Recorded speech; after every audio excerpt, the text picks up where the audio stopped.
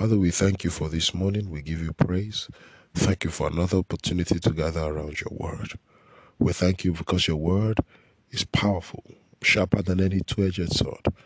We thank you in the name of the Lord Jesus because your word is able to transform us. Lord, I ask that you would speak to us and cause the next few moments to be for life, for light, and for lift. In Jesus' precious name, amen and amen. Well, good morning. It's an honor to be in your space, bringing you God's word. I trust that you rested well. Forever, O God, Psalm 119, thy word is settled. Thy word is settled. Thy word is settled. That means if you will pitch your tent with the word of God, your boat will be stable no matter how much it is rocked now. I said that to say you can count on the word of God. That's one of the things that, one of the things we must understand. You see, life and spirituality is like a craft, all right? As a matter of fact, spirituality is a craft. You see, what it means is that you can learn it. It also means you can get better at it. It means it will deliver to you at different levels. Listen, it's not hard to comprehend. There are different people getting different outcomes. It is all at the level of their mastery of their craft. You see, if there is ever a need for another person in your profession, it means you don't know everything about that profession. There's just something they bring to the table that makes them valuable. And that's the truth. That's the truth. Life is a craft. Life can be understood. I think one of the greatest statements that has been inspired, in my heart about life is that life has a how. Life has a how. Life can truly be understood. You can master life. So spirituals can be learned. Concerning spirituals, brethren, I will not have you ignorant. How do you deal with ignorance? You deal with ignorance by teaching. What happens when you are teaching is that people are learning.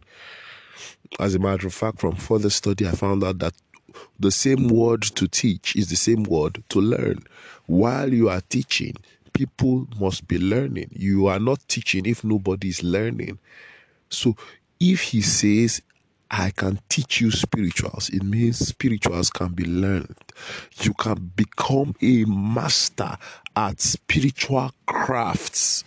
What is the measure of mastery? What is the measure of mastery? You see, because one of the things I define as mastery is the ability to bring favorable outcomes repeatedly to the pleasure of the people who you are in contact with. That every time God brings you in contact with men in the delivery of purpose, you are bringing favorable outcomes to them repeatedly. You never disappoint. And you can come to that point. Yes, you can. Look at this. Look at this powerful scripture. It says, for this cause, since the day we heard of it, we do not cease to pray for you and to desire that ye might be filled with the knowledge of his will in all wisdom and spiritual understanding. Listen to this. The first thing I want you to call to mind this morning is that this particular outcome called spiritual understanding is a commodity that can be sponsored by prayer. You see, you cannot pray for everything. You can pray in everything, but you cannot pray for everything. God has put certain things and caused them to answer to prayer. The Bible says, is any afflicted, let him pray. That means the antidote to affliction is something that can be sponsored by prayer. There are other things he said. He says that if somebody has aught against you, if you have a problem with somebody, in that case, it doesn't say you should pray. It says you should forgive that person. So you see, this particular commodity is not sponsored by prayer, but you see, spiritual understanding is a commodity sponsored by ceaseless prayer.